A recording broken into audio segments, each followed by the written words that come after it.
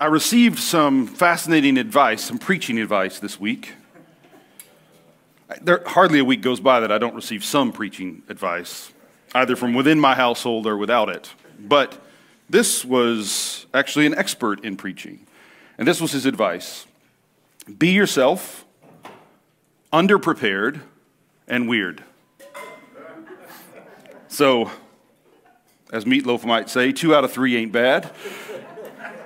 We'll see how this goes this morning. You can decide which 2 it is. Part of the legacy of American Christianity in America, is that we want Christianity but not much Jesus. We want a Jesus cut down to our size. And what that translates to, on the one hand, let's say the left hand, is a Jesus who is like Mr. Rogers, only nicer. And by nicer, I mean less offensive. And by less offensive, I mean he never says anything that upsets you. He only upsets the people you happen not to like. On the other hand, let's say the right hand, Jesus is essentially Mussolini, but on God's side. So he is always covered in blood, not his own blood, but the blood of his enemies, who happen also, strikingly, to be my enemies or yours. Jesus is an enforcer for my way of life, a defender of the way of life I hold precious. And so we end up, American Christians more often than not, end up with a Jesus who happens to be a projection of our own ego onto the largest screen possible. A Jesus who wants what I want and does what I do and is against anyone who doesn't like what I like and doesn't approve of what I do.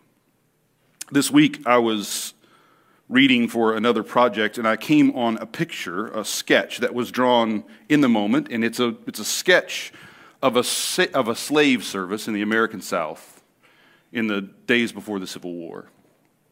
And in this sketch, you can see the slaves all gathered around, and they look exhausted. Whoever the artist was captured that exhaustion. I mean, they've come straight from the fields into this room to hear the preacher. And the preacher is standing up on the stage, and he's waving his hand, and he's clearly into it. I don't know if he was himself, if he was underprepared, and if he was weird, but he was clearly, in this moment, preaching with energy.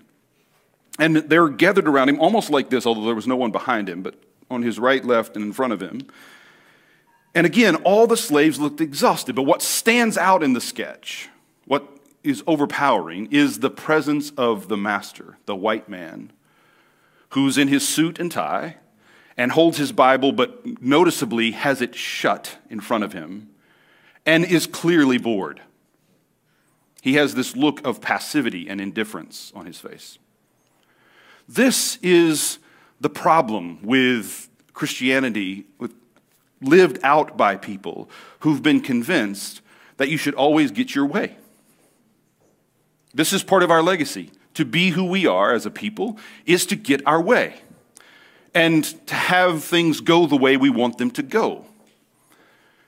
And my mind keeps going back to that image of that man, that master, sitting in the room with his slaves, his property, trying to live the gospel, trying to proclaim the way of Jesus. And he's sitting there with his closed book and closed heart and closed mind, making sure they don't say anything about Jesus that contradicts the way of life he needs to work. Now, thankfully, that is in some ways in our past. Thankfully, that arrangement has broken.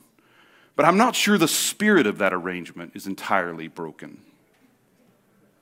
And I'm not sure that the spirit of that arrangement is entirely broken off of me or off of you.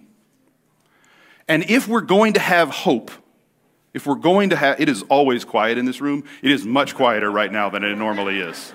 Let's bring the kids back in. We need some background noise.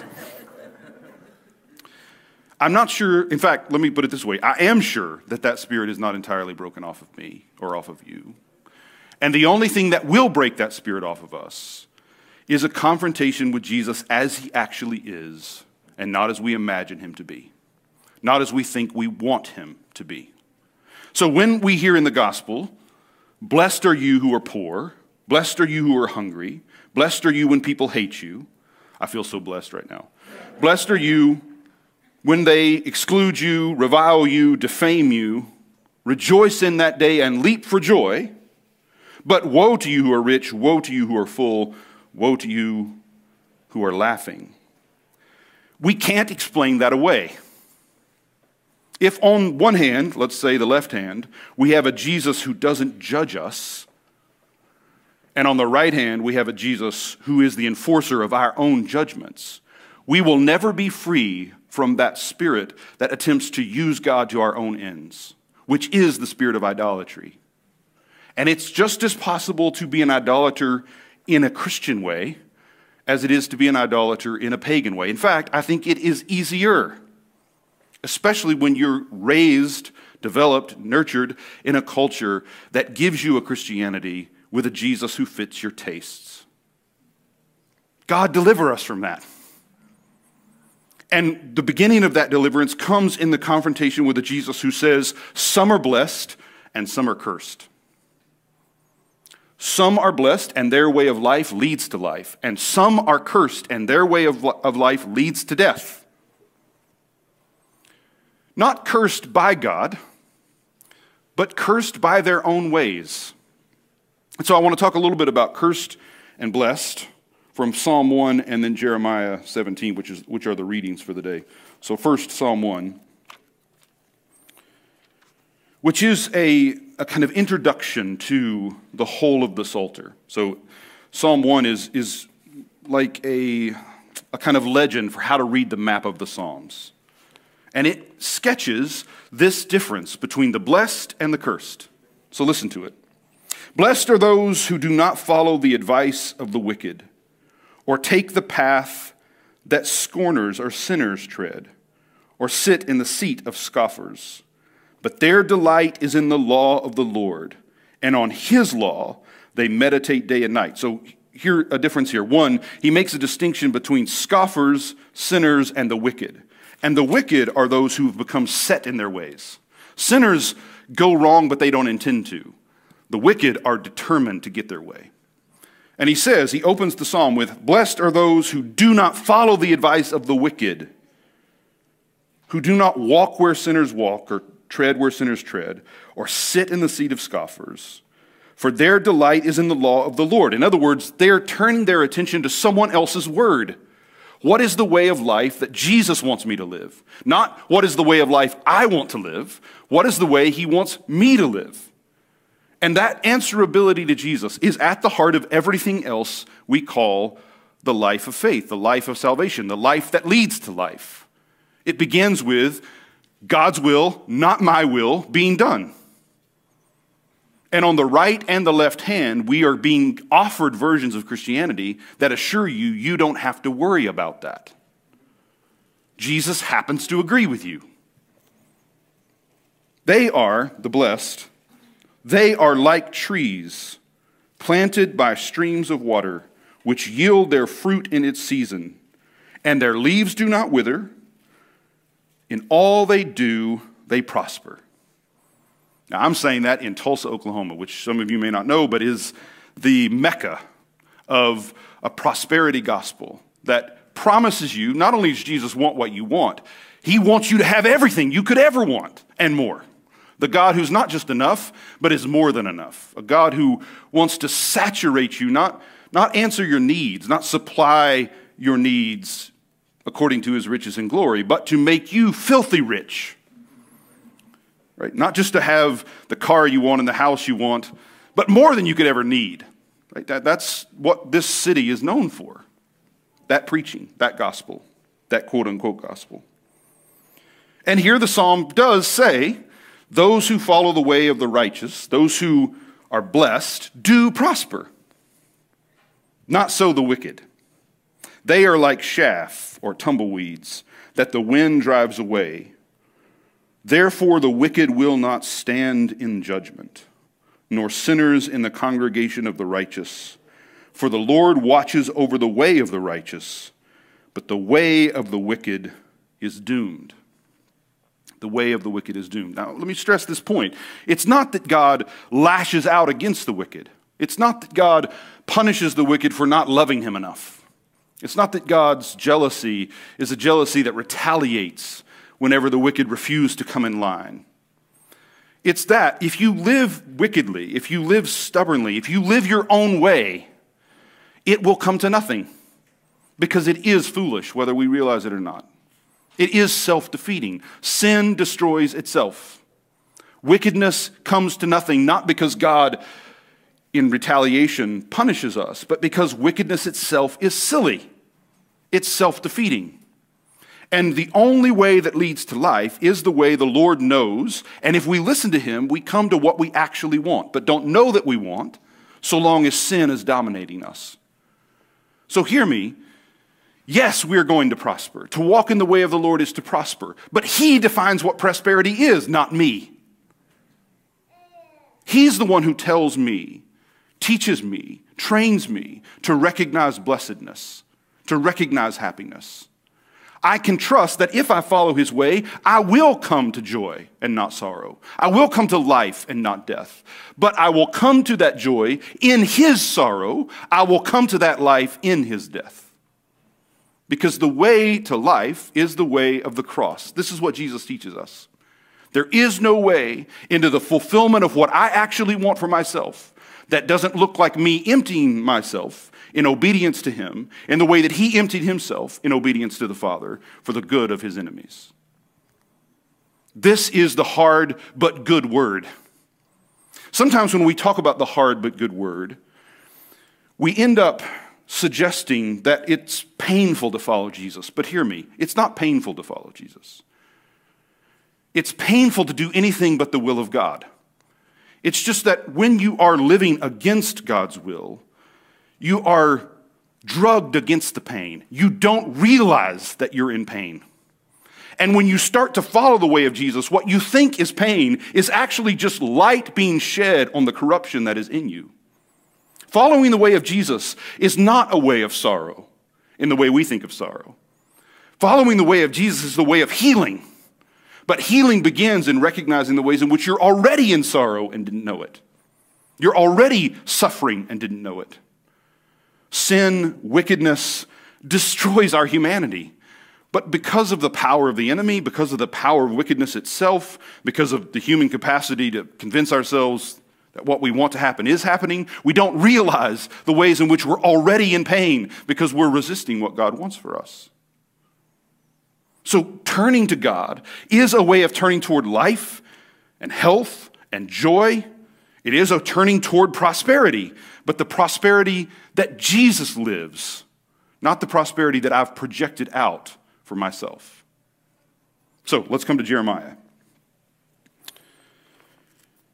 Jeremiah is even more cheerful than I am. If you don't know the prophet Jeremiah,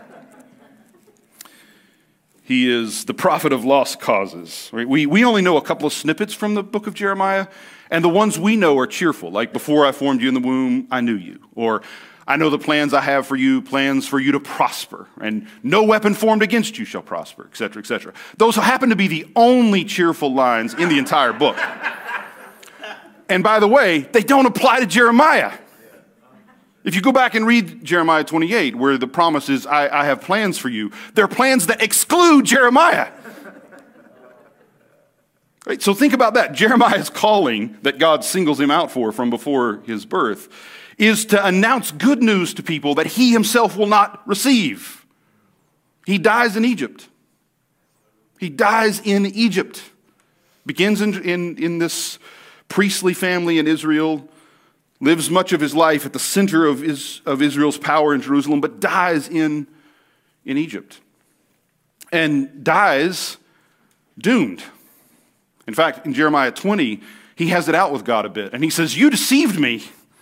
When you told me you called me from before my birth, for a moment I thought that was a good thing. But now I see, like, you always intended for this to be bitter in my mouth. And part of confronting the Jesus who is rather than Jesus we imagine is seeing that Jesus is surrounded by martyrs and prophets who give their life joyfully, delightedly, but give their life in testimony to the truth. You notice we heard in the gospel today, woe to you when all speak well of you, for that is what their ancestors did to the false prophets. And Jeremiah, as a true prophet, ends as all true prophets do, as Jesus himself did, dead at the hands of his own people. Because here's the thing, the only prophets we listen to are the prophets who say what we want to hear. That's what it means to be a sinner. That's what it means to be a sinner. What it means to be wicked is to know that about yourself and to double down on it. But to be a sinner is to want prophets who speak a word you want to say.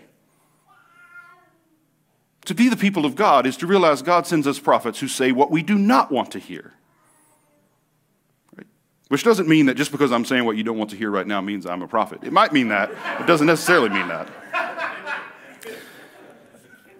So, Jeremiah 17, listen to this, which is the Old Testament reading for the day, draws up this same contrast between the way of the blessed and the way of the cursed.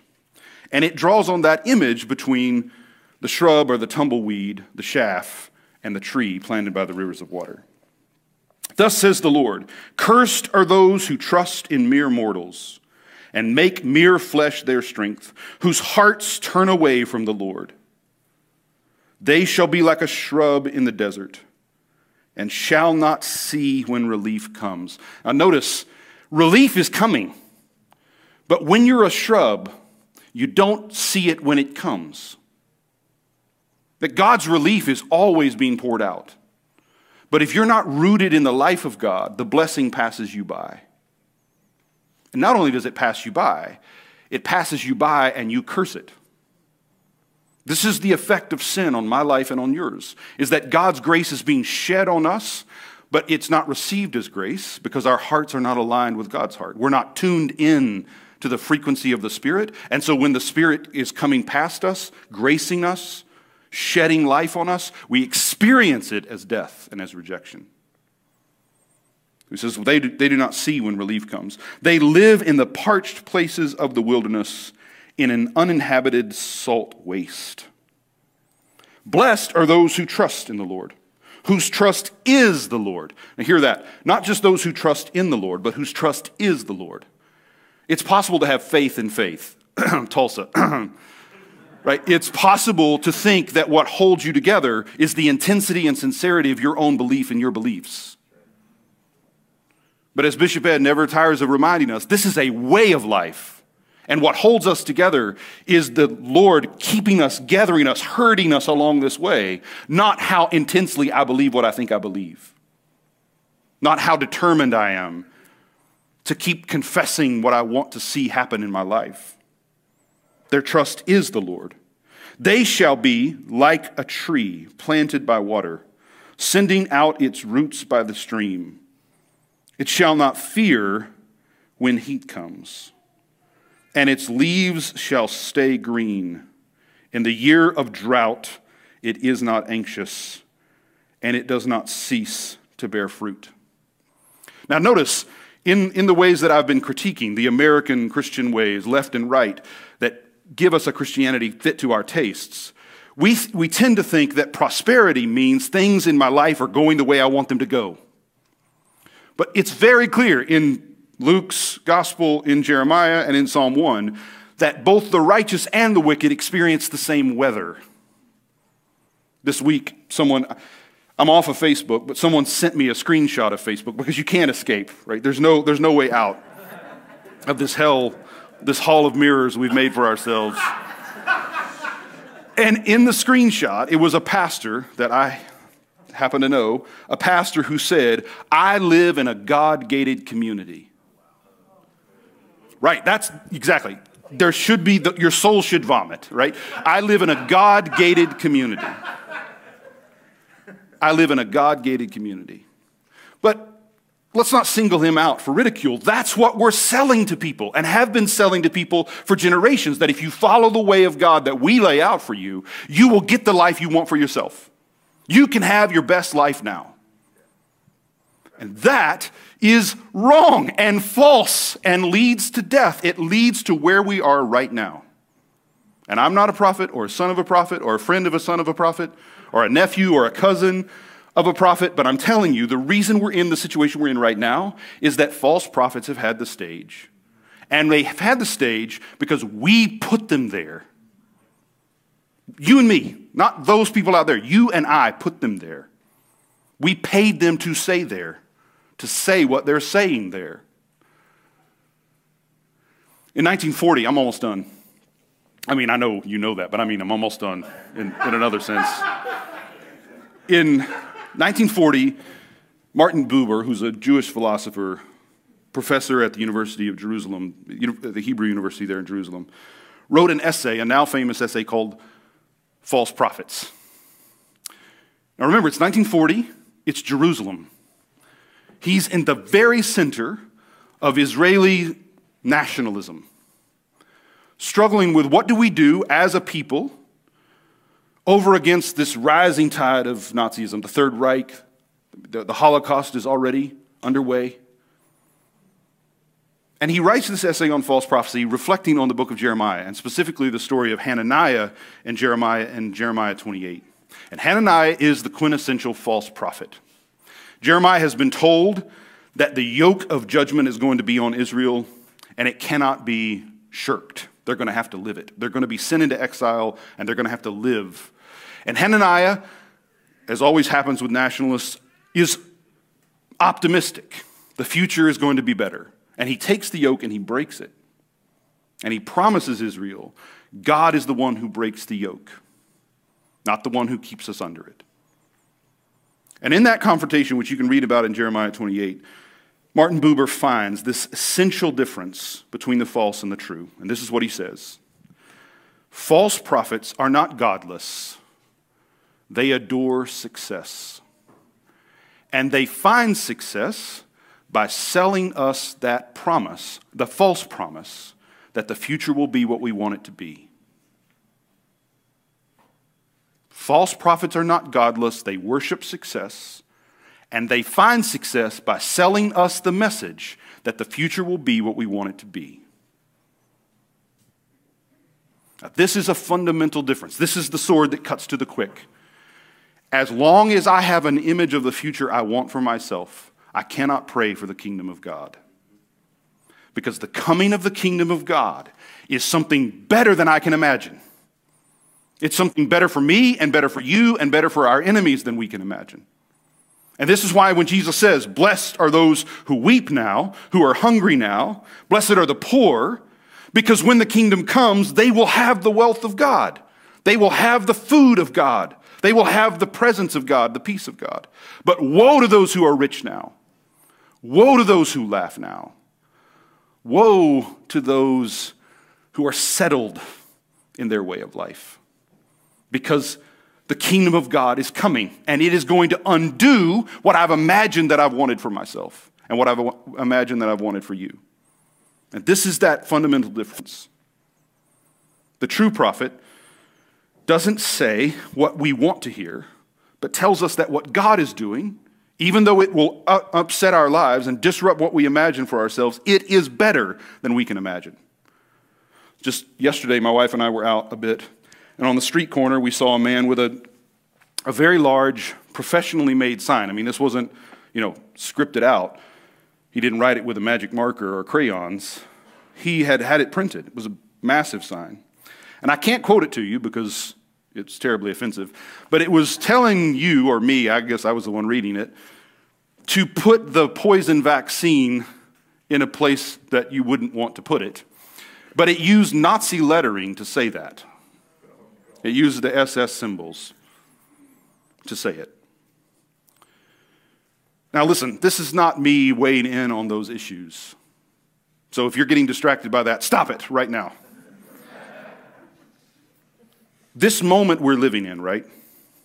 That's not prophetic. To stand on the street corner with a sign that tells someone else where to go and how to get there, especially when you're trading on Nazi symbols, that's not prophecy. That's just meanness. And I don't want you to hear in what I'm saying. I mean, I'm anxious about what I'm saying, but don't hear, I'm not angry with anyone. I'm not grieved at anyone. But I feel this in my bones. We are in an incredibly dangerous moment. And we're in a dangerous moment not because of whomever the president is, but because of the Christianity we've bought and sold. And not just us, but our parents and our grandparents. And the only hope we have, the only real hope we have, is to turn to Jesus and to let him judge us. Did you hear that line in the psalm? The wicked do not stand in judgment. The righteous want the judgment of God because it's only the judgment of God that can save us. So I'm leaving you. Give me 3 minutes and I'll leave you with this. 2 thoughts from Jeremiah. The first one is, shrubs are in uninhabited salt lands. Uninhabited salt lands. That's what the church should be, a salt land. I mean, when we preach about you are the salt of the earth, we usually tie that to flavoring, right? And we make which is not altogether wrong. I mean, there's a way in which salt does bring out flavor, and the ancients knew that as well as we do. But what's being said in the salt of the earth is not you're going to give flavor to things, right? Flavor ain't fair. I don't know where that came from. Sorry about that. If you don't know the inside joke there, count yourself blessed. But being Christian is not about bringing flavor to life. It's about being the kind of presence in which lies cannot live. In Psalm 107, which I won't take time to show you, this is the promise. Same thing comes up in Jeremiah again later. God destroys the wicked by planting them in waste places and salt lands. So you want to know how we move forward in this moment? Become the kind of presence in whose presence lies die. And you know how lies die? By engaging them with mercy, compassion, patience, self-control, biting your tongue. If I had stopped yesterday on the road, as I was somewhat tempted to do, and talked to this man gently about what he had said in this sign he had made, what do you think would have come from that? A fight, maybe, yeah. But certainly no change. And when I see that someone is wrong online and I weigh in to correct them, what do you think happens? Every time you engage a lie with that energy of anger and resentment because you're offended, you sow a dozen more lies. You strengthen the resolve of your enemy when you engage your enemy in a way that threatens them. We have got to stop it. We've got to become salty presences. Be salty, but be salty in this way. Deny yourself. At the end of Mark 9, Jesus says, have salt in yourselves and be at peace. And you can read the passage for yourself. This is what Jesus is saying. Stop talking so much. Stop reacting to the people who make you angry. Stop trying to fix people. Saltiness is about biting your lips, holding yourself tightly, and waiting on God to do what only God can do. And in a salty land, those shrubs die. The only thing keeping shrubs alive are lies. Become the kind of presence where those things die. And then the good news. All of this is really good news. It may not seem like it, but it is. The really, really good news is this. There's that passage in Jeremiah, the heart is deceitful above all things, desperately sick. Who can know it? And there's a way of hearing that simply leaves you in despair. Like, who am I? How could I ever trust myself? But that's not the point. Because in Jeremiah, God is the one who does the ultimate deceiving. God tricks us against the lies we've believed. So here's the really good news. Yes, my heart is wicked. My heart is sick, and so is yours. And so is the heart of everyone you meet. And every time you confront, in real life or online or in whatever way, in your house or out, every time you confront someone who's sick, remember you're sick too. But here's the good news. God's work is deeper than our own deception. God's work is deeper than our own deception. And in Jeremiah's day, and in Martin Buber's 1940 Jerusalem, and in 2022 Tulsa, God is at work. The relief is at hand. Grace is present. God is every bit as powerfully present right here and right now in your life and mine as he's ever been in anyone's life ever, anywhere. But we have to be present to it. And being present to it is about turning to Him, turning to His judgment and saying, I want to be blessed. I don't want a blessing to conform to what I imagine prosperity is. I want to be blessed in the way that you show me the way. So here's what we need to pray. God, trick us so that we're freed from our lies. Trick us into listening to people we wouldn't have listened to before. Trick us into not saying what we would have said before. Trick us into being salty in the way that Jesus is salty. And if we can do that, the future won't be what we want it to be. It'll be what God intends it to be. And that's better. Amen.